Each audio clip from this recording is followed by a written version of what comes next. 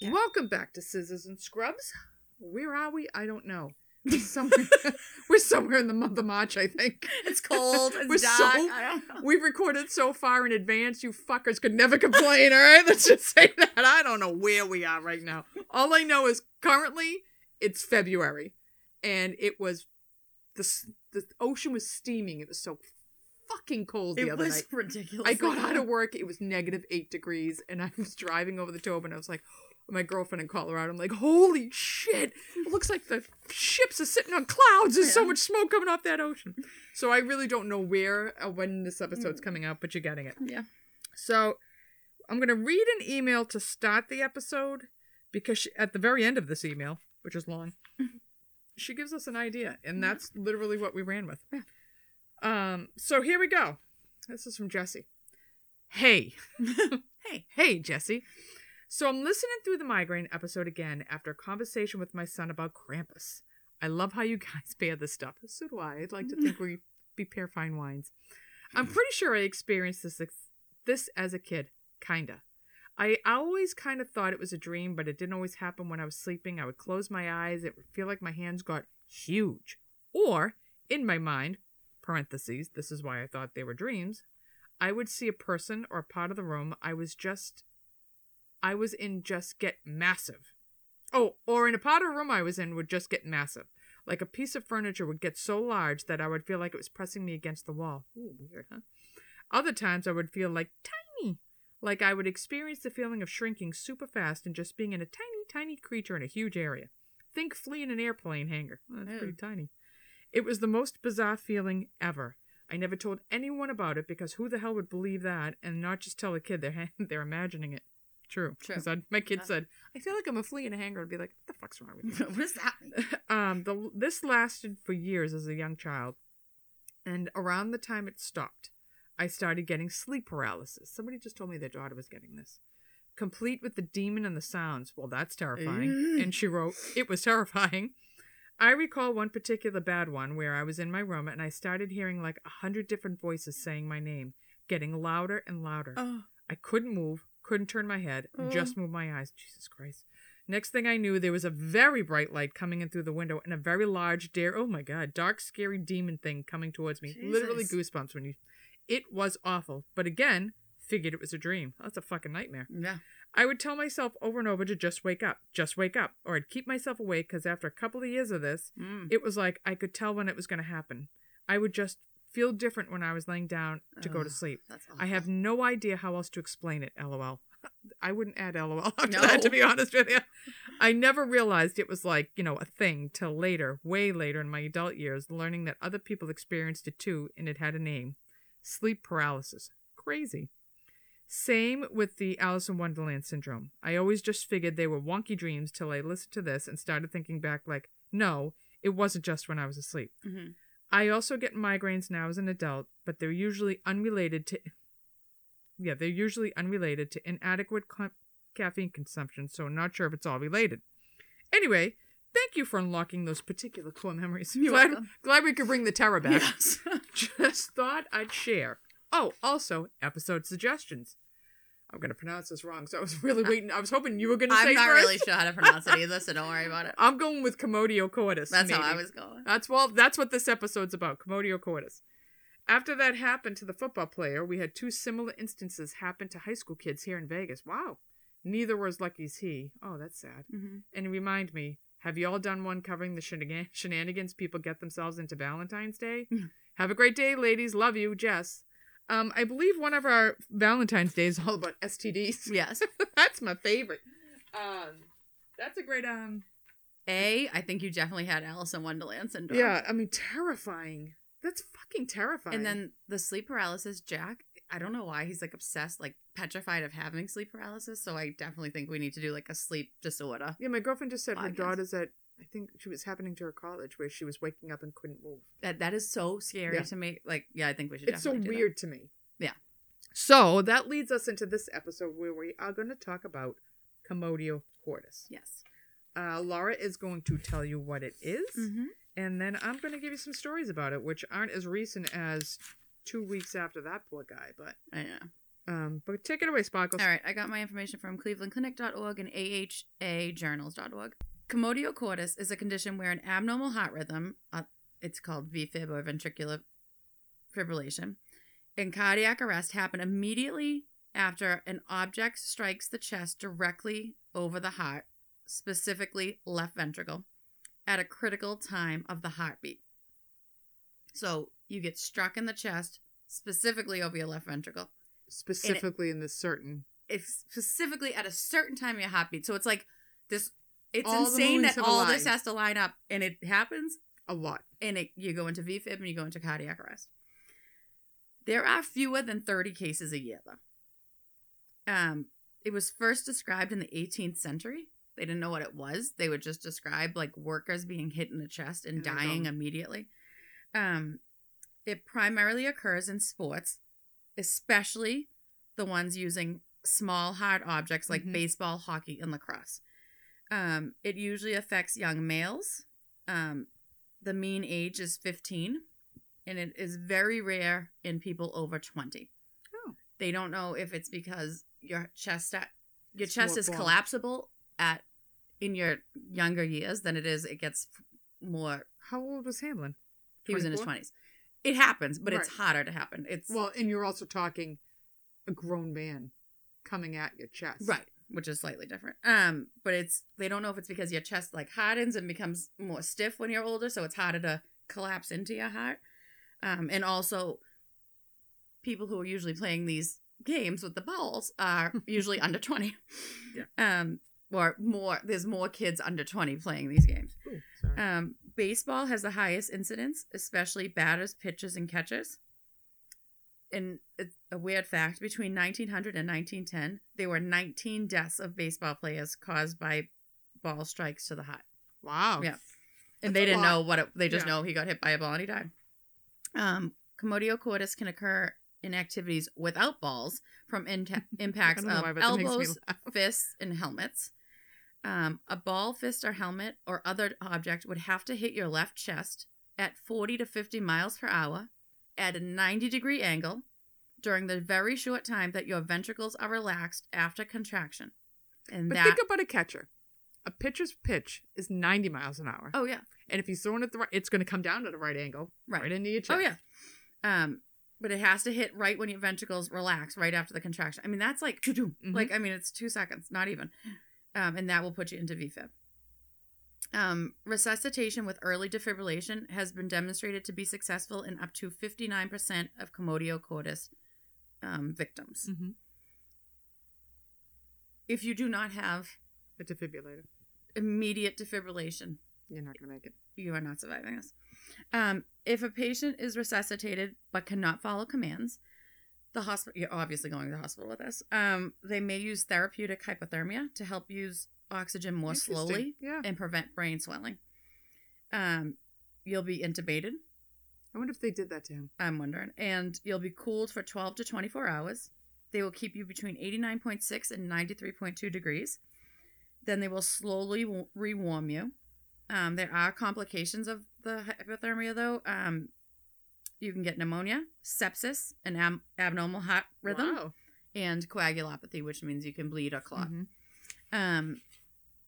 Prevention of this is use safety balls. There are safety balls that you can use in sports. People don't like to, especially with younger kids. There are balls that are not as hard that they can use in place of the regular baseballs. So when they hit you, it wouldn't be as hard. There are chest protectors you can use. I know my kids always wore a shirt under their jersey that had like, I don't know if it was rubber or plastic, like a little like, it was like a circle in the middle of their chest. So if the ball hit it, it would hopefully, would take they would absorb some of the pressure. Make sure coaches, staff, anybody who's working in these sports knows how to perform CPR. You have to start CPR immediately when they drop. And make sure there's an AED readily available at games. Usually now, thank God, at fields, at gyms, there are AED available, but you need to defibrillate as soon as possible for survival. Early defibrillation is the key to survival in Commotio Cordis. That's it. That's it. All right. Well, I got a few stories for you. Okay. Laura, sit back. I'm going to tell you a story. Can't wait. And tell you a couple. Well, as we all know, on January 2nd, Monday Night Football, bum, bum, bum, Mm-hmm. many watched as Damar Hamlin of the Buffalo Bills. That was really hard to watch, to be honest. Yeah. He takes the hit to the chest. He went down. He stood up. He wobbles, and he fucking drops like a stone. Yeah.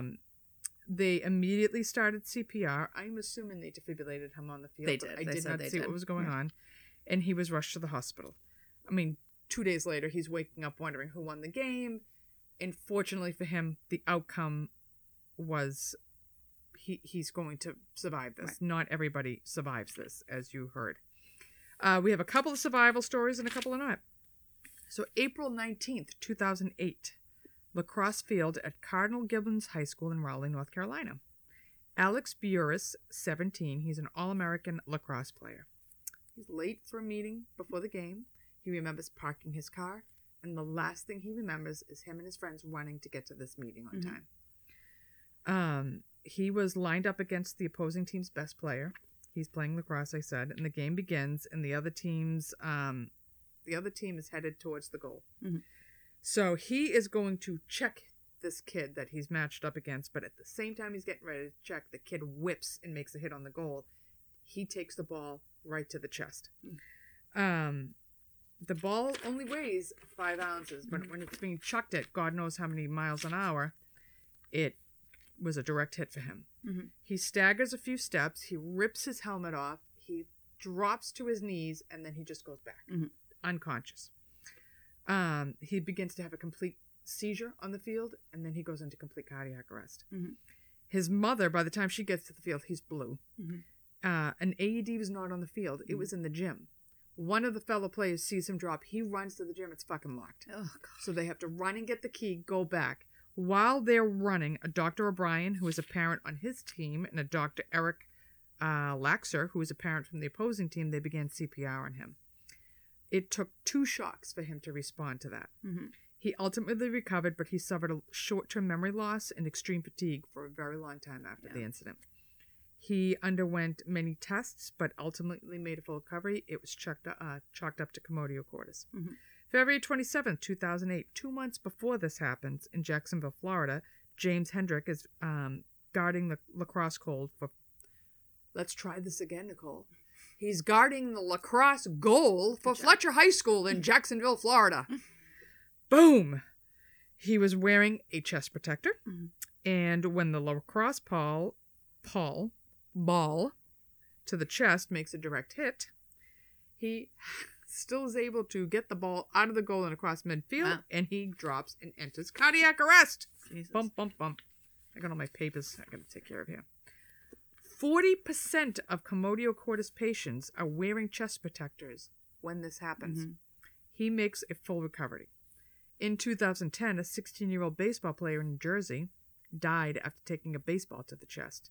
He was a catcher, and he was wearing the catcher's chest protector when it happened. But there was no AED available for him. All right, so I was supposed to write these out, but somebody was texting me today doing a haul, and I couldn't pay attention to what I was doing, so we're going to read these straight from the articles. Okay. CPR saved my son, a mother's story, from American Heart Association CPR and First Aid blog. Okay. February 24th, 2017. Her husband, David, and she were both at work. It was a day like no other. 15-year-old son Justin was at home with other kids and a friend. They were playing in the backyard with a lacrosse ball. So it's fucking lacrosse more than anybody. I'm getting worried about Sam plays lacrosse. It's completely normal, she says. What happened next was, in essence, a perfect storm. Turns out that Justin suffered Commotio Cordis, or cardiac arrest, after an impact to his chest. Essentially, her son's heart just stopped. No pulse, no heartbeat, no nothing. Thankfully, the other children acted immediately. Instead of freezing in fear, they called 911, while her daughter called her husband. The second call proved fatal, as my husband was able, that's me ripping the page off so I can read it, to get in touch with a neighbor who ran over and started CPR.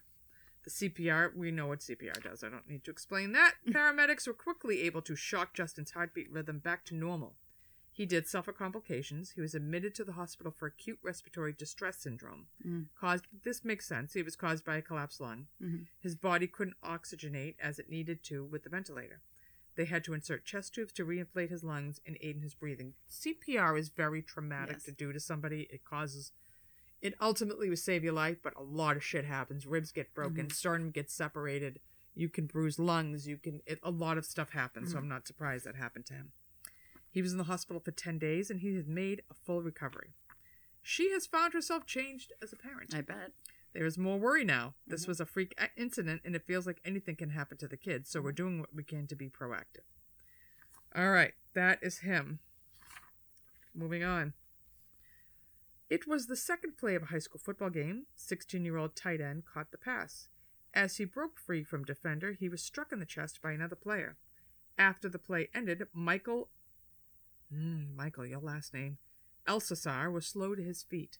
As he tried to stand, his legs buckled, and he was in full cut. That's what bothers me the most. Like, when the kids watch the video, somebody hits their head. When he got up, it's so disturbing to me to see somebody lose consciousness. Yeah, because you can see it. Like, you can see it he's happen. grabbing at his thing, like, he's trying to do something to his helmet, like, probably trying to take it off to say, hey, it's not, and his legs. You could just see his legs. And he goes. But just the way he touched his helmet, I was like, oh, it's so disturbing to watch. I don't like watching people go. Like, even in a fight, you just know they're out of it. Yeah. I don't like it. No. Despite getting immediate CPR, he died that day, November 15th. His story is all too familiar. A perfectly healthy student athlete collapses on the field after getting hit in the chest. The first sign of heart trouble is his last, a freak medical accident that inexplicably ends a young life. His father says, it was the worst news I ever received. No parent should bury their child. No 16-year-old should die playing a game they loved.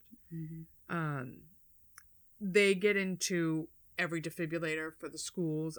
It doesn't say what year this was, but I can only imagine since this has happened, though Jester says 2 kids in Vegas in January died from it. I don't know why there isn't an AED at the coach's side at all times. Right. Is that my last story? Nope. This is okay. So his parents had heard from cardiologists that their son's cause of death was Commotio Cordis. A family from Sutton, Massachusetts is awaiting the result of further examinations. After December, their 16-year-old catcher died. Their son was playing catcher for baseball, and he was hit in the chest during a pitch after an after-school practice. So in December, a 16-year-old catcher died after being hit in the chest by a pitch during an after-school practice in Paterson, New Jersey.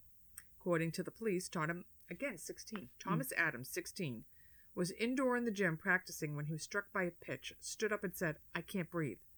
Such accidents occur in high school sports, and some experts say it's critical to have first aid and equipment like an AED. So in December, a 16-year-old catcher died. He died after being hit in the chest by a pitch during an after-school practice in Paterson, New Jersey. Thomas Adams, 16, was in an indoor gym practicing when he was struck by a pitch, stood up and said, "I can't breathe."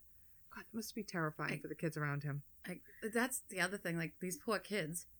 But then these other kids who are standing there watching this kid pass out. It's nothing. Yep. Okay, great. You got hit by a baseball. We get hit all the time. And then you're dead. Like, it sounds like these kids who died, there was no AED close by. The AED is a lifesaver, clearly. The key, I mean, in any CPR, but at this, I mean, anytime someone's hot, they go into VFib, you need an AED, but these kids aren't coming out of that. There's nothing rhythm. else to do except to get them out. Like, they don't have anything wrong with their heart. It's not like, oh, they need a cath lab. They need to fix an artery. They need to fix a vessel. They need to fix your valve. Like, it's literally that they just need to be shocked back into a rhythm. Their heart is fine. Right. It just got hit at the wrong time. And all of these kids were like 16 years old. Yep. And some of the ones who passed didn't have an AED available. And I just don't understand how in this day and age you don't have one. They're everywhere. And if, I don't know, I mean, maybe this is like insane, but if you're part of your school board, or if you're part of the PTO, or... Make sure they're there. Bring this up. Like, bring this up. Yeah. This is very important because, again, yes, does it only happen like 30 times a year? Yeah, but lacrosse is getting more popular, so I bet it's going to be more than that now. Yep. Where lacrosse used to kind of be like Nobody now it's a huge sport. Yep. So now it's baseball and lacrosse. If you're, check with your town. Check to see if your parks have an AED. Check to see if your school has an AED. Yep. say when the athletic person is on the field, like we always have at the high school, there's always an athletic trainer on the field. Like, do you have your AED out on the field? Like, I know where it is because we walk by it every time. Like, we walk through the fields and we go into the woods. The baseball field, right in the middle of all the base, there's an AED right there. Yeah. I don't know if anybody checks the battery. Right. I'm hoping they do. Right. But there is always an AED there. Yeah. I would say check in your community. And they're not hard to use. It tells you what to do. Turn it on. That is what you have to do. Turn it on. It will literally tell you the rest of the stuff to do. Crazy shit. Yeah, it's the only thing really that's going to save these kids' lives. So that is our brief, quick episode on Commotio Cordis. Yeah. We got more shit coming at you, so be prepared. And we will talk to you soon. Bye. Like, subscribe, rate, and review the Scissors and Scrubs podcast on whatever podcast app you listen to us on. Follow us on Twitter, Facebook, and Instagram at Scissors and Scrubs. And email us any of your stories or thoughts to scissorsandscrubs@gmail.com.